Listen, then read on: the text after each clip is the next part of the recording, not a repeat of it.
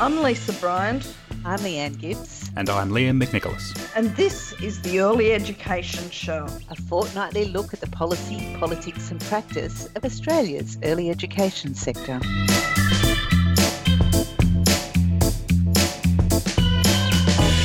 The COVID-19 health crisis continues to affect the entire community. One thing we spotted is that we're seeing a marked difference in the treatment of educational institutions around the country, from schools to high schools to universities to early education services. So this week, we're going to ask the question, why have early childhood education and care services, and schools in particular, been treated differently during the COVID-19 health crisis? And to discuss that with me, as always, I'm here with Lisa and Leanne. How are you both going? Hello, Liam. Hello, Lisa. Hello, Liam. Hello, Leanne.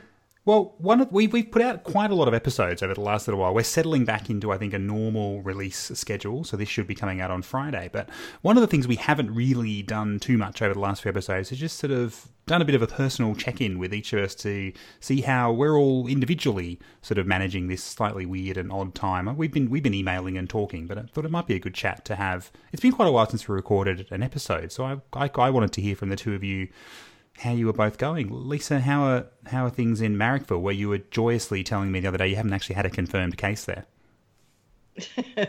No, we haven't. Look, there's some things that are really good and some things that are really sad. So the really good thing about being in Marrickville is that there's no planes overhead. And after having lived under the flight path for the past 20 years, I've got to say it's an exciting thing to be able to sleep past 6 a.m. in the morning. That's really impressive. That's so cool. It is.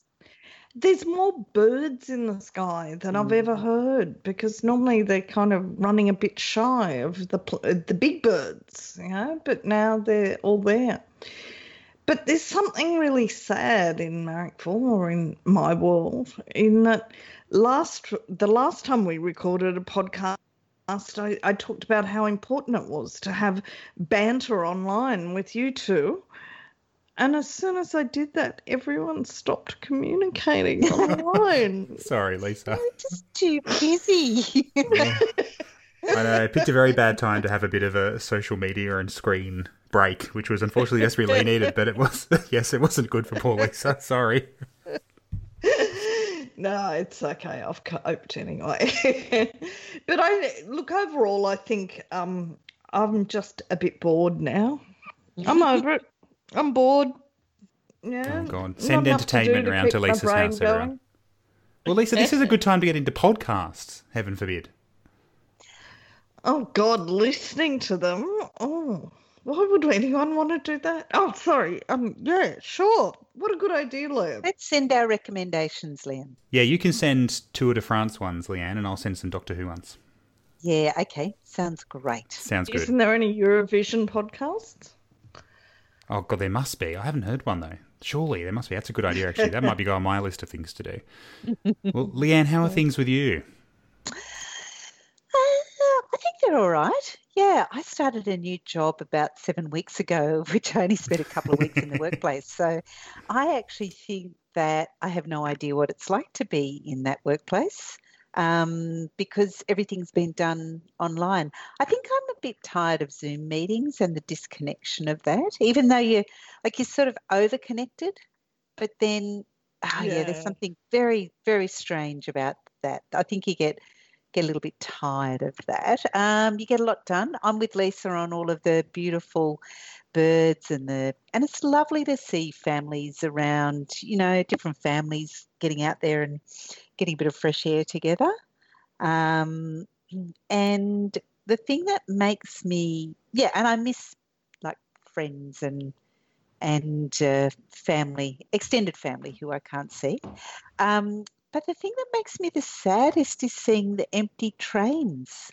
It kind of breaks my heart. It just really breaks my heart to see it. Yeah, I don't know why. That's a good point. Yes. Yeah. So that makes me feel sad. But, yeah. And because, Liam, we love our trains, right? So really. This would be like the perfect time for a nice train trip. I I know, right? But we can't. Seeing empty trains should fill our heart with joy, but it doesn't. It makes me quite sad. Oh, no. I hadn't thought about that because, of course, we can't really... In Canberra, we have the one big train that goes from Canberra to Sydney, and I'm nowhere near it, but that hadn't occurred to me. Oh, Yeah. And the What other about thing your trams? The Can't you light still rail's catch still a train? going. Well, you can, but it just seemed that, I mean, it seems like one of those things where unless you absolutely have to, which I just don't. So it's been quite a while since I've been on the tram. Okay. Yeah, and the other thing is that you're supposed to achieve incredible goals in this isolation. So I felt sure that Staying alive, that's a good goal. I was so sure I'd have my PhD all done by now. But apparently it's not something I want to finish. Well, if it's any consolation, Leanne, neither Lisa or I have our PhDs done either. So, you're in good company. And we're not going to get them finished during COVID-19. It's unlikely. Because we haven't started them, but... Yeah. I may have left it too late at this point to get it done by the end of the crisis. Yeah. By the end of COVID. Yeah. I don't know. I reckon you could get it done. I think you could both get it done. Knock it off over a weekend. Can't be that hard. Definitely. What about you, Liam? What's your feeling about what's happening for you? Well, I like your structure, both of you, as sort of good things and bad things, because I think it is, and I think it's hard when we know there are people suffering and having actual health outcomes, which isn't happening to me or anyone I know. We're kind of lucky in Canberra. We leapt onto it pretty early, and as long as we keep out all you pesky New South Wales people, I think we'll be fine for the next little while. But it is. So there's definitely been good things. So there's been parts of being at home, that's been good, and spending more time with my children. I don't know if they would see it the same way. Probably not, because they just get asked to clean and tidy things more often than when I'm not here. But it's been.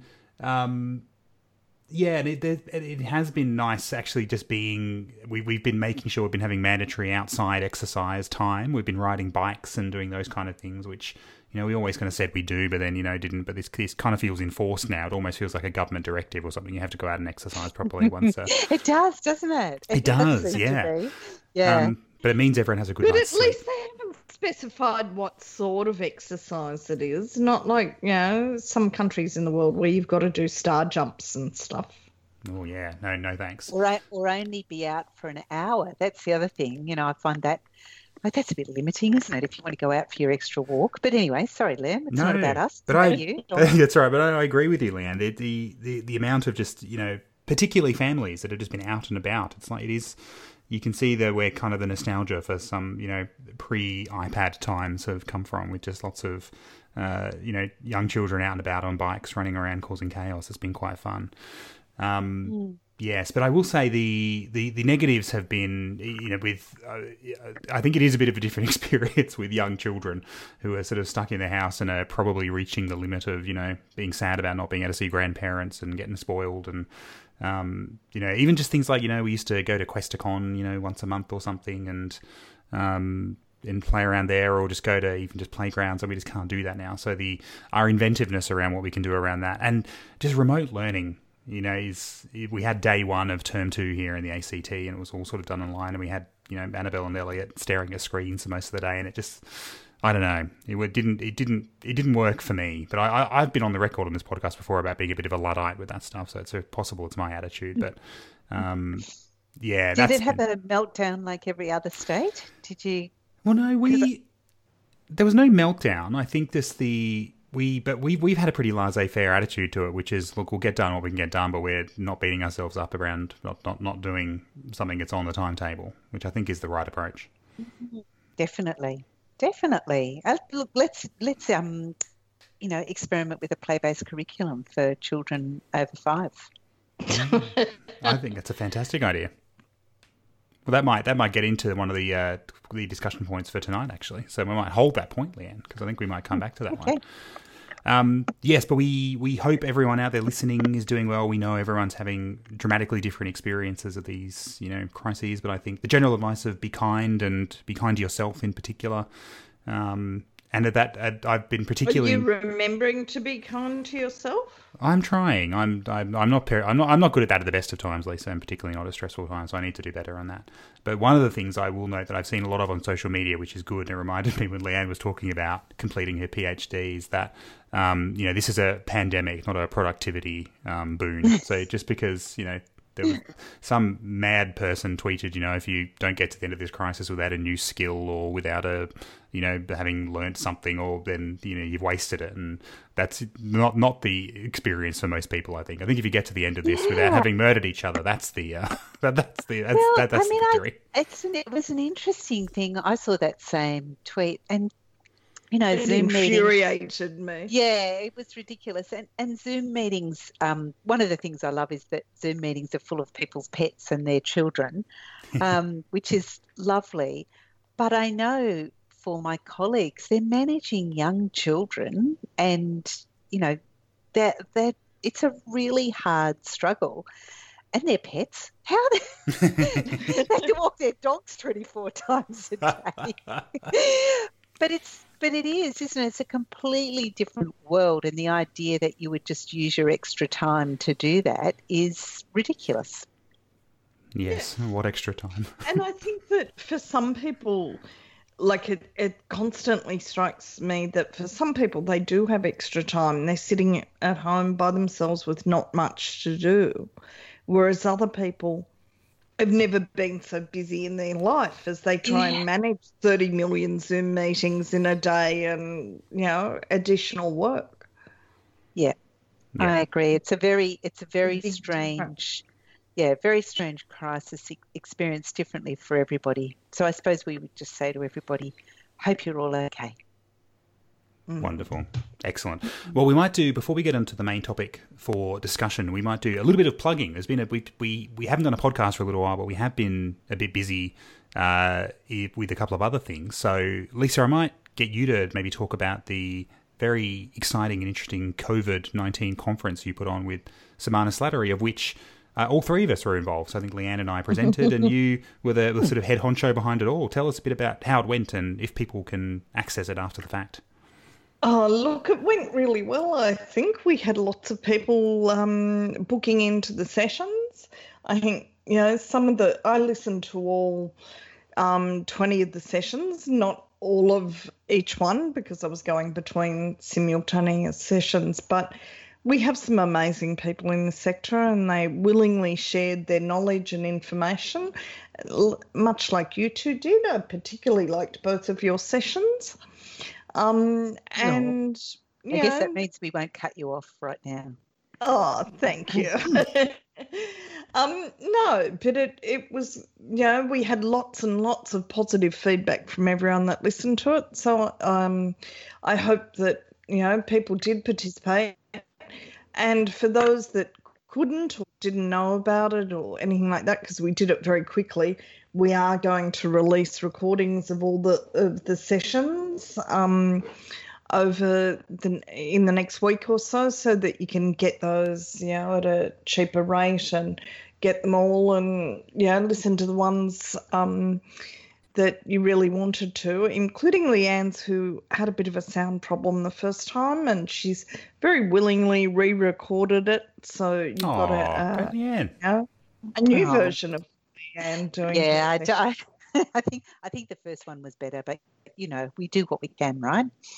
Yeah, it was funny because the first one, I could see people were there, which was lovely because I could see all their names coming up and they were saying wonderful things, hello. It was so nice. And then when I re-recorded, I thought, oh, this is really boring. Yeah, we've kind of realised that a lot of people that do presentations are used to getting instantaneous feedback, so you need to build that in when you're doing conferences. Online. Well, I think you're used to seeing people in front of you, but I think you could get a sense of that with this online because you had the chat box there just for a little while, which was lovely when people were saying hello. So you kind of got that sense that there were people listening, which was lovely. Yeah. Yeah, which was great. But then a re-recording is like, oh, right, I'm not a film star, but I'll do this anyway. Because it is very strange just presenting to your own laptop. in your lounge room. I found that Yeah. a very weird experience. Yeah. Well, we've been delivering professional development online for the last month from Early Start, and everybody's just very, very good at it now. But also there is, interaction within that. So it's certainly a different platform. That is for sure. But I would have thought that you two were used to it. We put out a podcast every week where you're just talking into the void. But we're talking to each other. Yeah, and we don't have to stare at a screen. I look around and do other things. I, come in with Claire rolls her eyes at particular points and... Don't you look at the screen to see the next thing you're supposed to be saying? Well, occasionally. No, occasionally. But not very often. Yeah, I Google stuff that you say, Lisa. I go, I'll just check that. Yes. Yeah. Lisa, people have listened to this podcast. Tweeting during the podcast. I was going to say, people listen to it, they know we are not staring at some amazing run sheet that is immediately... They've heard the random tangents we go off on. This one is particularly so tonight. Yes, because we're 17 minutes into the housekeeping section, so I don't think anyone thinks we're following some amazing structure here. But Leanne, you had a brilliant segue then to the next point. So we should say huge congrats to Lisa and Samana Slattery for getting that on so quickly. Great work and so quick. And it was wonderful. Well done. Yeah. But Leanne, you were just talking about, the amazing work that the UAW Early Start program's been doing over this time as well. And of course, we had some fantastic people from the Early Start on episode, I'm going to say 121 or 122. I've lost track of the COVID-19 episodes. A long time ago. That was Martha and Joe. Yes. It was, but it was such a fun episode. But tell us a bit more about what's been happening and what's available. Oh, well, we've been pushing some free PD out there, and I know that there are professional development providers that are, they're putting out some fantastic stuff. We've really just been putting this out, and we're prioritising rural and remote areas because of course, they don't get what everybody else gets. And in this environment. So we've done that, which has been great. And that's evidence-informed PD that has come from the research that the University of Wollongong has done with Early Start. And so that's been great. That's been wonderful, engaging lots of people. And the other thing that we have been doing, I've been doing this, is these conversations, expert insights. By the way, I'm not the expert, which is a relief for everybody, I would say. But I talked to very clever researchers from the University of Wollongong in a kind of, sort of like a lounge chair style. Sort of happened by accident the first time, but seems to be continuing. And the one that you'll share with everyone, Liam, is on homeschooling. So you might want to watch that one too, so you can hear about an insight from one of our researchers. But there's new stuff going up, and it's in conjunction with the Discovery Space, and the Discovery Space is doing a beautiful job of sharing creative experiences and things from the Discovery Space with families at home, and also doing a Discovery to You, which is like an educator session with children at home. So there's, some lovely things happening from Early Start. Very clever people, very talented. And I'm lucky to be there. So there you go. Yeah. Well, I think it's amazing that you can do that, and you can provide that for free to the sector. I think that's so good. Yeah, well, it's and to families as well. Yeah, that's right, to families. And I think what Early Start's trying to do is just do as much as possible that can be done in the sector now. And the other thing that is, which I'm really happy with, is that we have found that some educators and teachers have been made redundant, and they're able to engage in this PD to just keep themselves inspired and active in the sector. And I that's something that's really kind of touched my heart, I think, because I feel like we're still keeping the workforce moving. Those people who have lost their jobs, they're still engaging, which I think is incredible on their part. Wonderful. Well, we'll have links to all the things we've just sort of discussed there in the show notes. But yes, like we said, this is, no one should be feeling pressure to, be, getting major new qualifications and things. But it is great that, during this time there is, I think there's been a move to having more stuff available, which is great. And I definitely recommend all of those things that we've just talked about.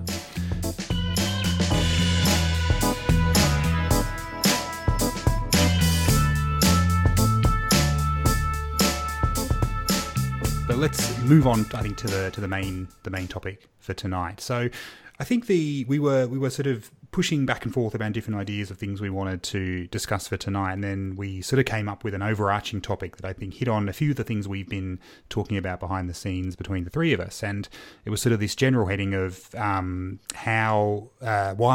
have ECEC services and schools been treated differently during the COVID-19 crisis? Because I think we would all agree they have, and the reasons why are interesting and illuminating for a whole range of things around policy and approaches and what the community thinks of ECEC as well as what the government thinks of ECEC. But we should probably start by, I guess laying down some markers for what do we mean by treated differently? How have ECEC services and schools, to use these two parts of the education system, been treated differently? So Lisa, I thought I might maybe turn to you first. Can you think of some concrete examples of how we've seen that differing treatment?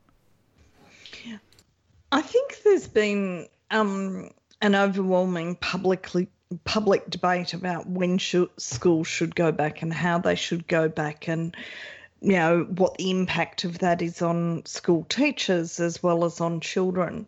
And I don't think there was that kind of public debate about our services. I think it was just expected that we'd continue to operate.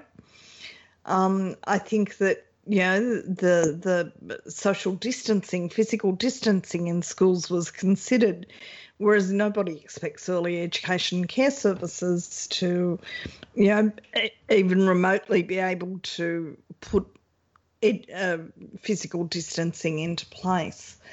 I think there was a lot of consideration about the impact of children's education in schools and the impact of missing out on more education, whereas apart from one throwaway line from Scott Morrison about, a child never gets their preschool year back, there hasn't really been much consideration about early education. It's, there's been a greater consideration of it as a child-minding thing rather than, as something that children deserve to get.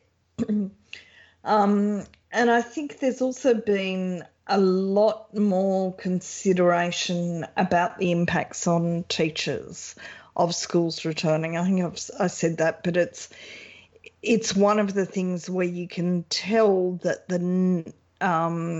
the impact of the unions that are working with school teachers is a lot stronger than the impact of the unions that are working with early education and care services. So they're kind of like the main ones, I'd say, really. Yeah, thanks, Lisa. I think absolutely you've hit on the key ones there, which is I think the approach around closures for schools. And I find it fascinating because someone, particularly in the ACT, where they've been determined not to use the word closed, the shift to remote learning, I think we've seen variations of that nationally, but that we kind of never got to that point in early education, which surprised me. I remember vividly, and it's interesting, we've had so much has been thrown at us over the last sort of 8 weeks that the things have shifted so quickly. But I can remember, in particular in those early weeks, we were basically operationally planning for the fact that, look, eventually we'll be shut down. It may just be for a month or 2 months or 3 months, but we kind of figured we'd be following that trajectory. And it's interesting that hasn't happened. And I think there's also a bit of a silence around which is good and bad, silence around what the expectation is of services with children at home. And we haven't seen that in schools. There's been a definite demand for teachers to teach both in the environment and remotely. If children turn up, then they have to teach them in schools, and they also have to accommodate those who are at home. So there's that split kind of pedagogy, if you like, or a way or practice that they have. But there's been there's been support and resources put into that in various ways, but not always the best. But there hasn't necessarily been this focus for early childhood services. I think they've taken up the challenge to do that, but I think that there's a bit of a silence around that. Yeah, I think that's a really good point. Well, I think that touches on another issue, which is funding.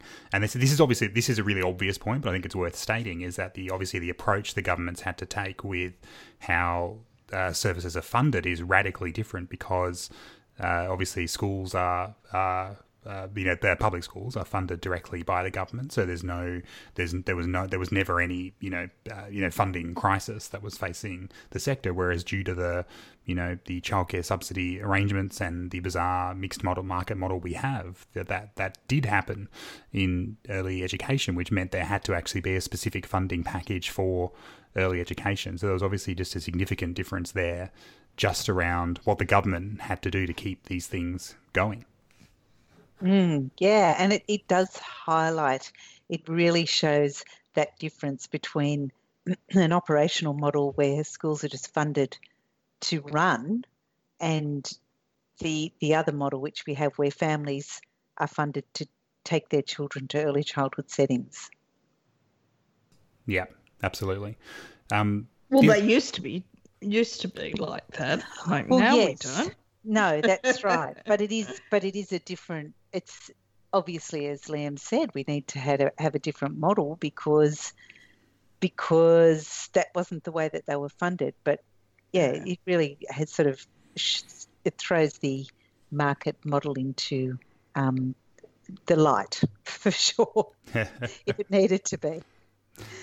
Absolutely. Well, I think we've hit on a number of key differences there. I think there would be a whole bunch more, but I think they're the big areas. So I think the meat of this discussion, the thing we wanted to talk about tonight was, I guess, then why?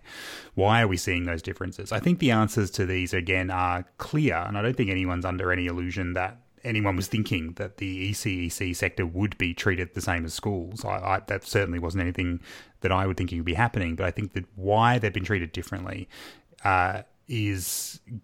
opens up some interesting discussion points for us. So, Leanne, I might go to you first this time. What's your big answer to that question? Why we see such a different approach with these two parts of the education sector?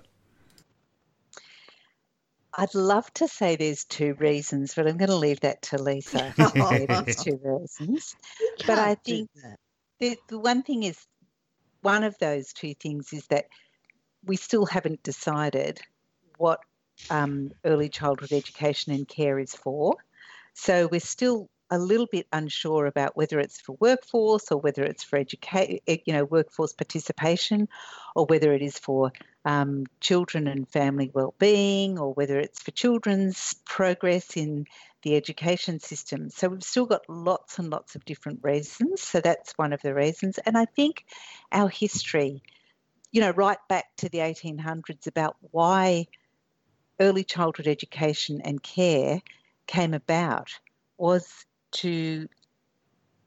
it was for those two different reasons, but it was to serve the community. And I think that in some ways what's happened is that it is sort of very rooted in the past. So it's definitely serving the community in almost a replicated way, I suppose, of what the very early history was for children and their mothers in Australia. So I see that that's kind of a historical perspective, and also because we're still not 100% sure about what it's for, and therefore it's funded in 5,000 different ways, and it creates a very different model that needs to be addressed. So that'd be my reasons.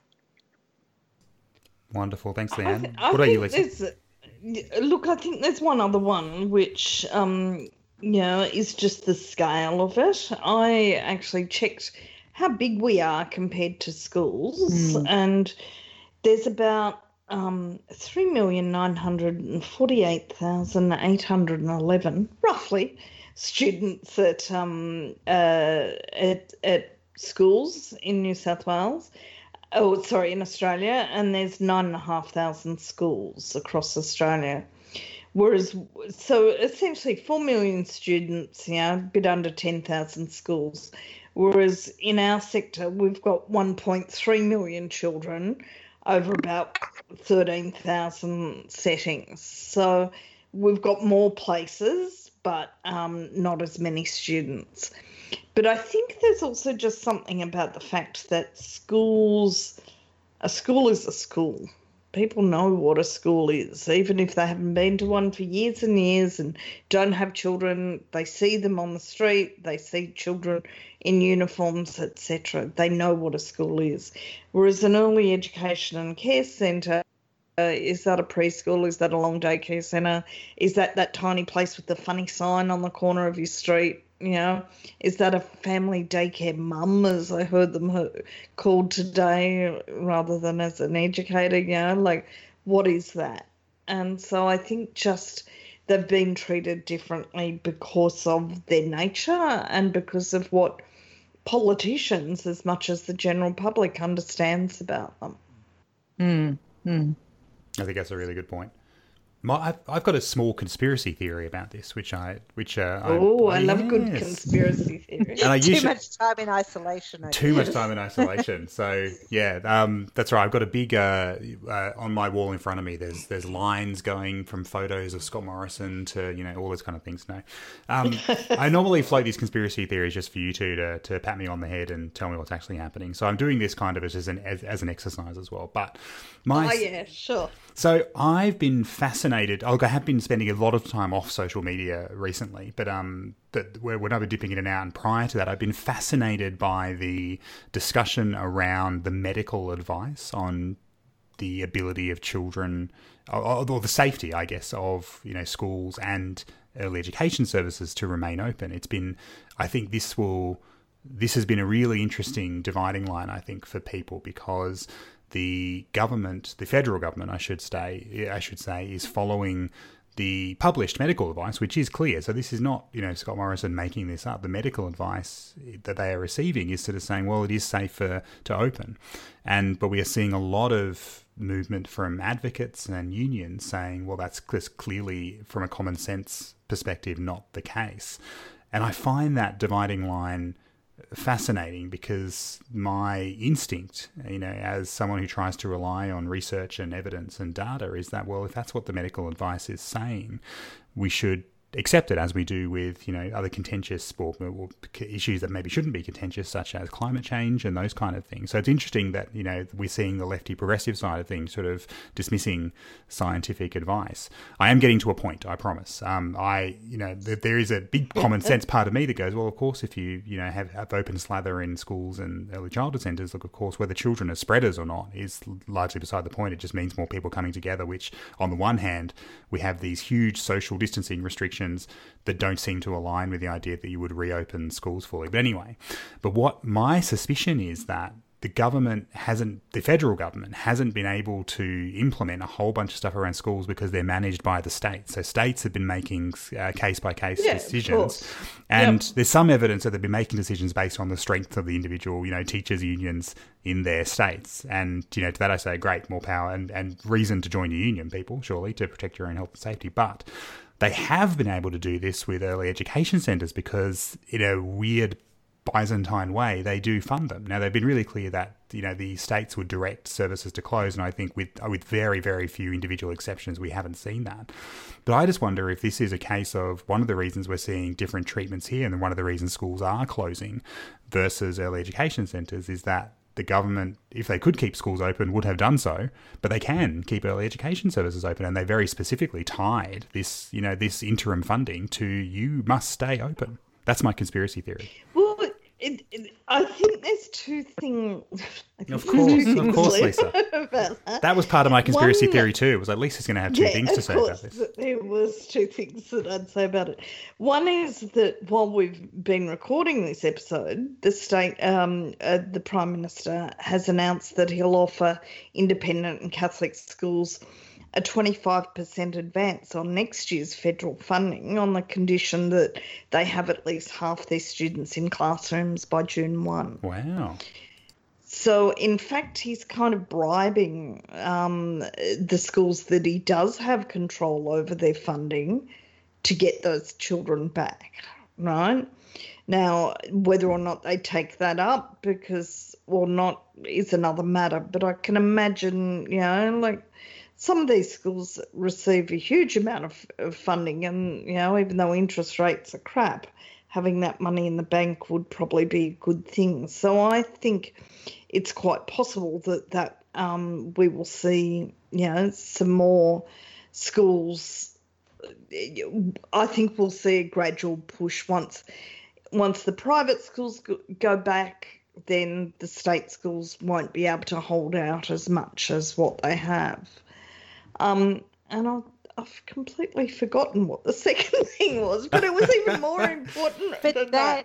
That, Lisa, is because when you say there's two things, you've only got one, and then you use time to pick it up. But you were so heavily invested. You were so heavily invested in that first one, you didn't have time to think up the second one. No, I didn't. I had it really clearly. It was on the top of my head, and it's just disappeared. Was it around the point? It'll come to me. Well, was it around the point because I was keen to get some sort of take? Because I think this is a really interesting issue. This idea around the medical advice, which I find it a really fascinating discussion because I can absolutely see both sides of the viewpoint, but I do get a bit annoyed when I see anything Scott Morrison puts out now. If you just look at the comments under the tweet, is just it's nothing but abuse, and it's as bad as you see on the other side of politics as well. And I find that stuff absolutely frustrating. The idea that Scott Morrison is not doing the best job he thinks he can, and the medical advice is published, so it's not like he's making this up. And the idea that the medical professionals involved are somehow being paid off to do a political outcome, I just find ridiculous as well. No, but I think the thing that like high-level commentators are saying is, yes, children may not, may not be super spreaders of it, but there's adults in there as well, and you're not thinking or talking about them as much. Yeah, and that is almost in a way a bit sort of offensive, isn't it? Because it's almost like there's this silence in schools or in early childhood settings that there is actually anybody in those apart from the children. Yeah. Yeah. Because they're just a bunch of chicks, Leanne. Mostly chicks. But they're not important. So strange. So odd. It is strange. And I think the argument that I find convincing, because I think one of the takes of analysis I've seen on this is that there's not so much that there's no evidence. It's not so much that there is strong evidence that it's safe. It's more that there's no strong evidence that it's unsafe, which is a different proposition because this is still very early in a global pandemic. The argument I find convincing, and it's an argument I've actually had with some bureaucrats in the ACT education directorate, is the very strange messaging which is around the playground opposite my house has a big sign saying, do not play here. I can't go down to, like I was doing a lot of this anyway, but I can't go down to the local pub for a drink. But that it's somehow, it's safe for schools those two, the conflicting advice around very clear social distancing, but schools and early childhood centres can remain open. That's an argument which I pay attention to. I think you would have to choose one or the other. But in Australia, we haven't. I agree with you, Liam. I think in some ways it has been about making those decisions based on reducing the number of social contacts. And that's quite apart from the schools and the early childhood settings being open, which I don't really understand. But I think all of those things were done will reduce the social contacts. Oh, okay, we don't want to reduce them that much. But do you know what I mean? Like, I feel like the decisions were made for the right reasons and then some were made for the wrong reasons. And I think clearly that made no sense, but I agree. And I think it, yeah. Well, I think I think this is what's been maybe tricky for people in the sector to understand is that and I've been, because I'm a slightly sad person, I've been listening to a lot of podcasts about, this is one of the reasons we run one, obviously, is I've been obsessed with podcasts for a long period of time, but I've been listening to a lot of really interesting podcasts talking about the trade-off, in inverted commas, around economic outcomes and health outcomes, and that it's not actually as simple as a trade-off, and that there are it's always a bit of both. There are overlaps in both, but that there's a conservative government in place. So the idea that we wouldn't have an approach that, particularly for the work we do, because unfortunately, as we said right at the top, the community view, and particularly the view in government, is very much weighted towards workforce participation, not education, is that that was kind of, it's actually not surprising that we're seeing these kind of differences in how particularly things like closures are managed in the sector.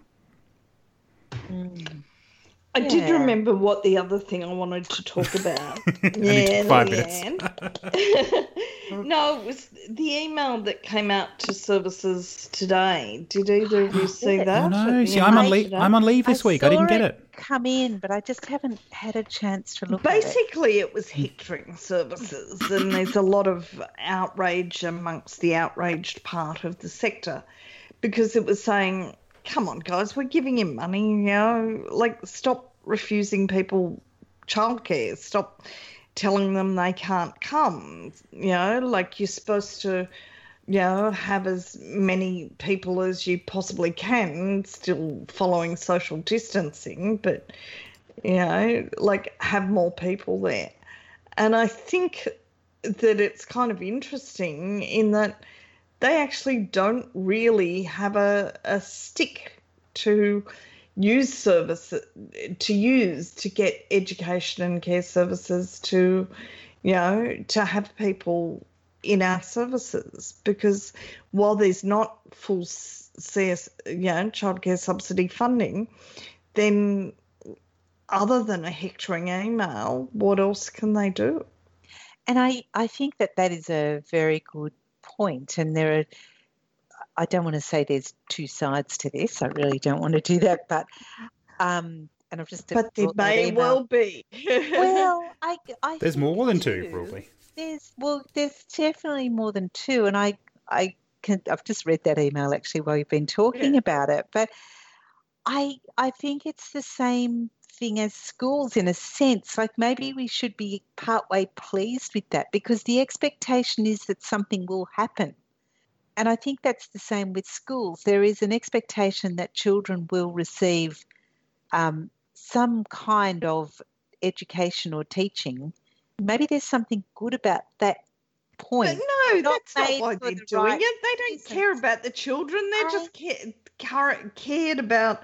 caring about all the media about, Nurse X couldn't get care. Yes, I get that and I understand that, but I guess maybe we can turn that a little bit around and say, you still want bang for your buck, so how are you going to get it? And that this is a requirement and this is necessary. I understand what you're saying, but I'm just thinking, what's another way to kind of frame it? Yeah, that's interesting. Well, we're getting up to that magical 1 hour limit, which we try and impose on ourselves, which sometimes does. Oh my God, we've only talked about, we talked a lot about nothing. Again, very strict run sheet, but who cares? But I think what we've talked about a little bit so far in this episode are some of the differences we see, and I think some of those are imposed, so they're not real differences. They are imposed differences. I don't think there'd be any broad disagreement between the three of us that early education is part of the education system. There are strong arguments for it to be not treated that differently. But I think I do want to. I put this in here deliberately just so we can spend a few minutes on it. But I think, because I vividly remember, I think being schooled by you one time, Leanne, when I was in the midst of some massive rant about that exact topic, which was, basically all our problems as advocates would be solved if we could just get early education in the education sector and treat it more like schools. And you very sensibly pointed out there are very strong arguments for us also maintaining individuality, and that there are differences between what we do and what primary schools in particular do, and that they should actually be celebrated and retained and upheld. So I guess in the context of this, COVID-19 health crisis, what are some of the real differences between what the early education sector and other parts of the education continuum. And I've got here, do they matter? Do they matter during at this particular time? And do they matter? Full stop. So I might, given I've dropped you in it there, Leanne, as this person who's made me think more about this over the last, I can't remember when you told me that, but it might have been over a year ago. It's been a while ago. I think it was, but what for you are the real and tangible and good differences between what we do and what we see in the schools? I think it's done differently, and I think it's the community connection and the connection with families. And one of the reasons that it's different, and we probably still haven't worked out exactly how to do it remotely, is, I want to be very careful here, is about the foundations of early childhood education are relationships and a pedagogy which is not based around direct instruction. So that is actually a very hard sort of, I suppose, framework to translate to something else apart from face-to-face. And that said, I know that a lot of the focus for schools is just on maintaining the relationship. So maybe the other way of looking at this is that schools are finding out what really matters as well. That might be the wrong thing to say, though. I don't think it's the wrong thing to say, but I've actually been a bit surprised that more services don't see the need to maintain their connections with families. Well, I've seen a lot doing it. I've seen a lot getting involved in connecting up with families and doing some sort of remote connection with them. So, yeah, I've actually seen that a lot. That's good that you've seen it. I've seen some mothers that are not,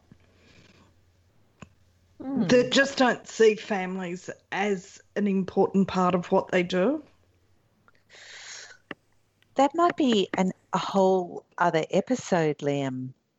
Do you think? Well, what I would say to that, Lisa, I find that interesting, is that one of the other differences I think we see between services and schools, and particularly in this context, and I'm talking here from experience as someone who, as I said at the stop, has just done day one of, turn two of remote schooling and have found it challenging and difficult, not just from an IT sense, but I think just from a relationship sense with the school and facilitating that connection between children and the school.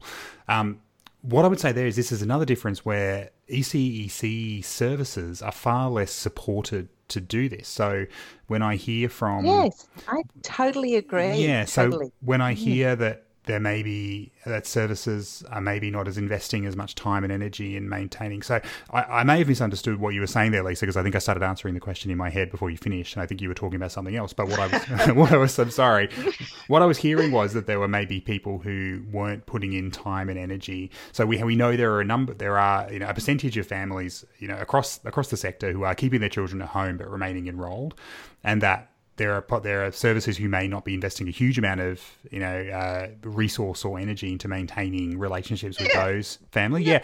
So my response to that, and look, Lisa, it's very possible that I could be guilty of that in my role, with the organisation I work with. But what I would say is that services, I think, have had to just respond so quickly to funding systems changing overnight, just maintaining financial viability, that it's been really difficult to then put in place that sort of change to how we operate, particularly to make sure it's done in a way that upholds children's rights, that upholds professional ethics. But schools have had a huge amount of support to do that from their state and territory governments, from a whole range of stuff. I agree. Without a doubt, Liam, I have no doubt about that. But I think it's also because some education and care services consistently underestimate the importance of the role that they play with families. And I think this would be a fascinating episode for us to have. I always want education care services to understand that they are often the primary support system for families of very young children.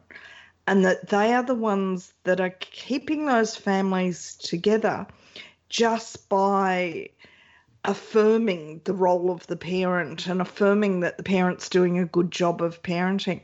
And I think most people don't realise that that's what education care services do. But they do. They do that all the time. But it's never, I think only a small number of services out of the total have that as an explicit part of their role. I think others do it because they utterly disagree with you. I really do. I really do. Let me say this and then I'll hear your point. I think that some do it because it's marketing. You know, they have to keep the parents happy to keep the child enrolled, you know, but I think a lot of people just don't see that as their role. Okay, argue with me. So I think that the family sort of perspective and the environment in which early childhood education and care happens is in that the child in the context of the family. And I think that people develop philosophies, and it's not necessarily for marketing. I think it is something that is laid down in the learning that people do before they come to work in an early childhood education setting. There is more stuff in courses about the child in the context of the family than there is about leadership, which I think should change. But anyway, we won't go there. And considering the community. So I think that is actually a really embedded ethos in early childhood education. Liam, back me up. I agree with you both in the sense that Lisa, Leanne, I agree. Leanne, I agree with what you said, and Lisa, I agree. We need a whole episode to discuss this because I have some strong views as well, and I think it's also very possible that we've done so many of these. I do remember we did an episode on what the market model means for sort of shifting the sector's focus on things. So I do think the market-based model and the idea that families, whether we like it or not, are often customers first before they are valued partners in children's education warps how we approach families. But I think I think you're right. I think that is a whole different episode. But I want to, as time's ticking away, what I want to do is obviously this, advocacy remains a really strong motivating factor for this podcast. And, we will have to advocate differently after this is all over, and probably during, to be honest. That we know that the world is going to look different. We know that there are going to be different things we're going to have to focus on. I think I can't remember if we opened this year or it might have even been last year, but we talked about, what were the advocacy priorities for what was coming up. This is going to change everything we talked about back then. So I think the question is, given that we've seen there has been a difference in how we've been treated compared to schools, how do we respond as advocates to this, different in inverted commas treatment? So, Lisa, what are you thinking of in terms of advocacy, both during and after this is all over? Look, I think that above all, the pandemic has shown who the really important workers are in our society, and they include our educators and our early childhood teachers. And I think that one of the, clear things that we've got to do is make sure that society doesn't forget that. And I think we also need to harness parents' enjoyment of free childcare, early education and care to ensure that it always remains free. Yeah. I don't think we can underestimate that, how big that's been. I think the government will be doing everything it can to try and just go back to business as usual and pretend that this didn't happen. But we are currently, as we record this in, right at the end of April, we are in the midst of government-funded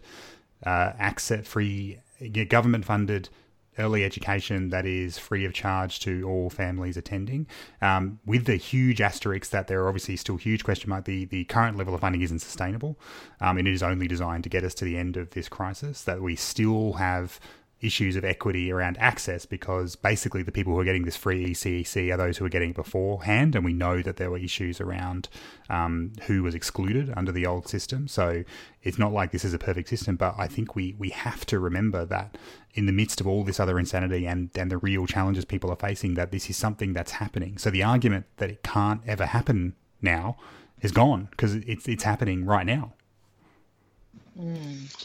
Yeah, I don't like, they just see this as a little blip on, like I would not, Liam and I have had a $2 bet about this. I think they're going to go back to childcare subsidy really quickly, like next week or the week after. Oh, really? Yep. That soon?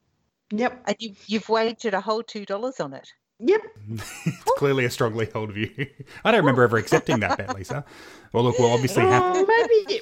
Maybe you didn't, Liam. Will you accept my bet? I do, yes. But I think we'll obviously record a very quick bonus episode if that happens. But yes. I think would be amazing. The other interesting thing that we've seen during this time is that... Where I hear the words, "Oh, Lisa, you're right. You're always right." It's got to happen one day, Lisa, just by law of averages. It's got to happen. But one of the things that's been making the circles of the media and online and amongst advocates was Jay Weatherall's article, I think, for the Fairfax papers. So Jay Weatherall used to be the Premier for South Australia. During that time, he brought in Carla Rinaldi as a thinker in residence, and I think got a pretty deep dive into the principles of children's access to early education and children's rights. He's made the argument in an article that basically the states should take over the funding and regulation of early education. And I wanted to quickly touch on that because I think there are parts of that argument I really agree with, which is that we would see, probably a stronger alignment with the overall education system and probably a better funding arrangement. But I'm always hesitant about moving away from a national model, even with all its challenges and difficulties. What would that mean for the National Quality Framework? Would it mean that we would see regulations and ratios and those things split off and we go back to the old system, which I just think is a bit of a nightmare? But, we're obviously running out of time. But Leanne, did you get a chance to sort of see that piece, and what were your thoughts on it? I didn't see the piece, no, but in terms of going back to the state, I think that could only be proposed and applauded by someone who lives outside New South Wales, because we have exactly the same. We have historically underspent, undervalued, and just really not done the right thing by early childhood education. And I think good things are happening. Like now, yes, we've got an excellent opportunity in terms of free preschool, but that's kind of like almost the shame move, really, wasn't it? Because everybody else was doing it, but perhaps it's done in a genuine way. So anything that would compromise the National Quality Framework, but I think, if you live in a great state with that with good things happening and that history laid down, then that's probably a good move. Yep. Well, the other thing I wanted to pick the brains of the two very smart advocates on this Skype call was that one of the... I'll shut up so you two can talk. Yeah, we better just stand down now, I think, Lisa. Yeah. You stop being silly, you two. I'm talking to two people who have fought and won many advocacy battles in their time. So what we know is going to happen after this, one of the big battles we are going to face, is that the government's response to any sort of let's keep this, all these socialist tendencies you've been throwing at us during the COVID-19 epidemic are going to leave the country with a huge deficit, so a huge budget deficit. So the argument that's going to come back is, well, we just can't afford it. We have to be getting the budget back on track, and we've had to spend a huge amount of money to hibernate the economy and bring everything back and protect people. We can't do free ECEC. We can't do 3-year-old preschool because look at the budget. We're in huge amounts of deficit. How, as advocates, do we respond to that? Quite easily. It's absolutely cheaper for them to do what they've been doing than it is to fund services the old way.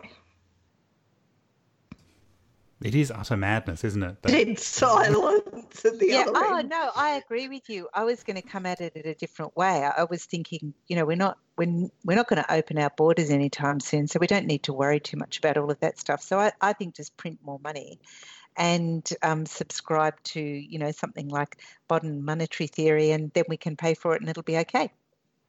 And we don't even need to argue for it. I like that. But Lisa, you're actually right there. The budgeted spend on what they're doing for their relief package is actually less than what they were going to spend on the subsidy anyway. Yeah.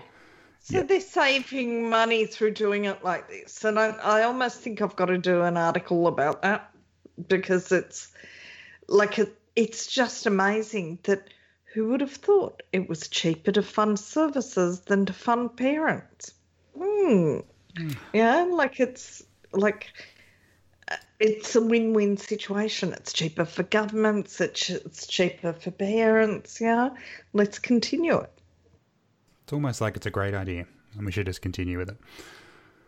Anyway, well, before I wrap things up, is there anything we've left on the table? Any burning issues we didn't get to discuss that we wanted to chuck in before we sign off? The only thing that I wanted to say was that sometimes when you go forward like this, which we consider to be an advance, when it is scaled back, it's scaled back further than what, it's pulled back behind what already was there. So I think that we have to be really careful that there's no suggestion that there should be any change in ratios or regulations, and that we really focus on the workforce, as Lisa suggested, and people have a personal responsibility there. So I think join the union. For sure. I want to count up the number of episodes where the last sentence or the very close to last sentence has been join the union. We could finish with the Internationale if you like. we did play that in our kitchen tonight. So Oh, wow. Well, yeah, I'm going to be ripping that sound from a YouTube file somewhere, and that'll definitely be playing us out. But was anything from you, Lisa? No. Oh, see, normally I start wrapping stuff up and you just go, oh, Liam, just before, can I just say this? But now, of course, you've got nothing. I give you the time and space. I would like to say I think everybody should listen to Leanne's interviews that are coming out. How good are they, Lisa? They're so good. Oh, they are so good. You are such fibbers. You haven't even listened to them. I had to berate you for not listening. But Leanne, we can still recommend them because we know that everything you do is really, really good. Please. Thank you. I want to see this couch you were mentioning. Apparently it sounds like a pretty fancy, cozy setup you've got there, Leanne. The chairs. I want one of them so badly. Leanne, do you think once you go back you could actually slip one into your pocket and bring it home for me? There's been a lot of discussion about that, and there's there are more people in the queue before us, let me tell you. Someone actually found out who was selling them and sent me the link because I was going, I want. But they don't have them anymore. So it's like, oh my God, it's my dream chair and I can't get it unless I kind of organise a break-in to a university. Yeah, might have to sell them to recover the losses. So. I hear the staff aren't helping much with that. So yes, why not? Well, wrapping up, as we circle back to the start, we hope everyone is keeping well during this time that remains difficult for our entire community. We hope you're, completing any PhDs that you've got lying around that just needed to be done, anything like that. But in all seriousness, we hope everyone's doing well. We thank you for continuing to listen to the podcast, and we'll probably be back to, unless there's dramatic, funding announcements, which is always possible, and this time we'll probably be back to our sort of regular fortnightly Friday schedule.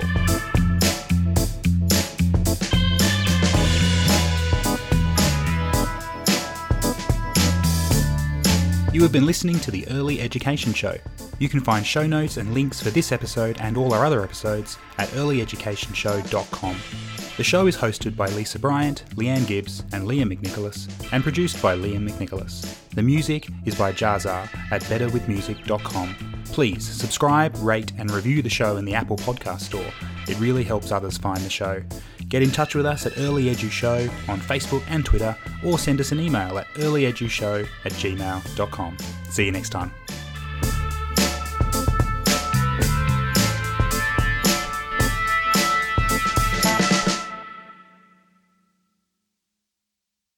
The record button, Liam. There we go. Oh, I haven't written an intro for this. So normally, you were giving me so much praise for the run sheet. I've forgotten to write an intro though.